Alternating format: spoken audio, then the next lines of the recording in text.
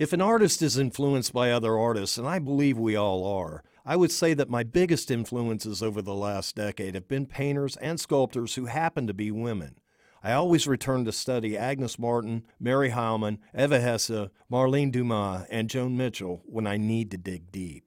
Many books over the years explain how women have been absolutely cheated out of fame and fortune in the art markets. So many reasons delve into the psychological aspects of woman versus man, and most have been written by men. But I have always been hungry for a reason or reasons that give hard definition as to how and why this occurred in the marketplace.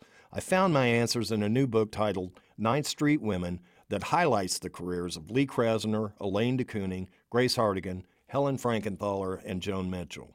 The book explains that Grace Hartigan's world auction record for a painting is $435,000, while the record price for a Willem de Kooning is $66.3 million. Now consider that in the 1950s, the two artist prices were comparable. During this very period of a supremely brisk economy, Fortune magazine published an article highlighting art as a fabulous investment, listing the hot new artists of the day. This list included not one female artist.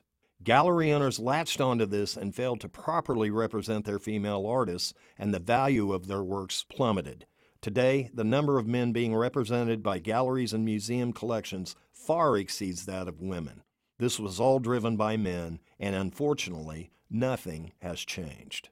For KMUW, I'm Kurt Klontz.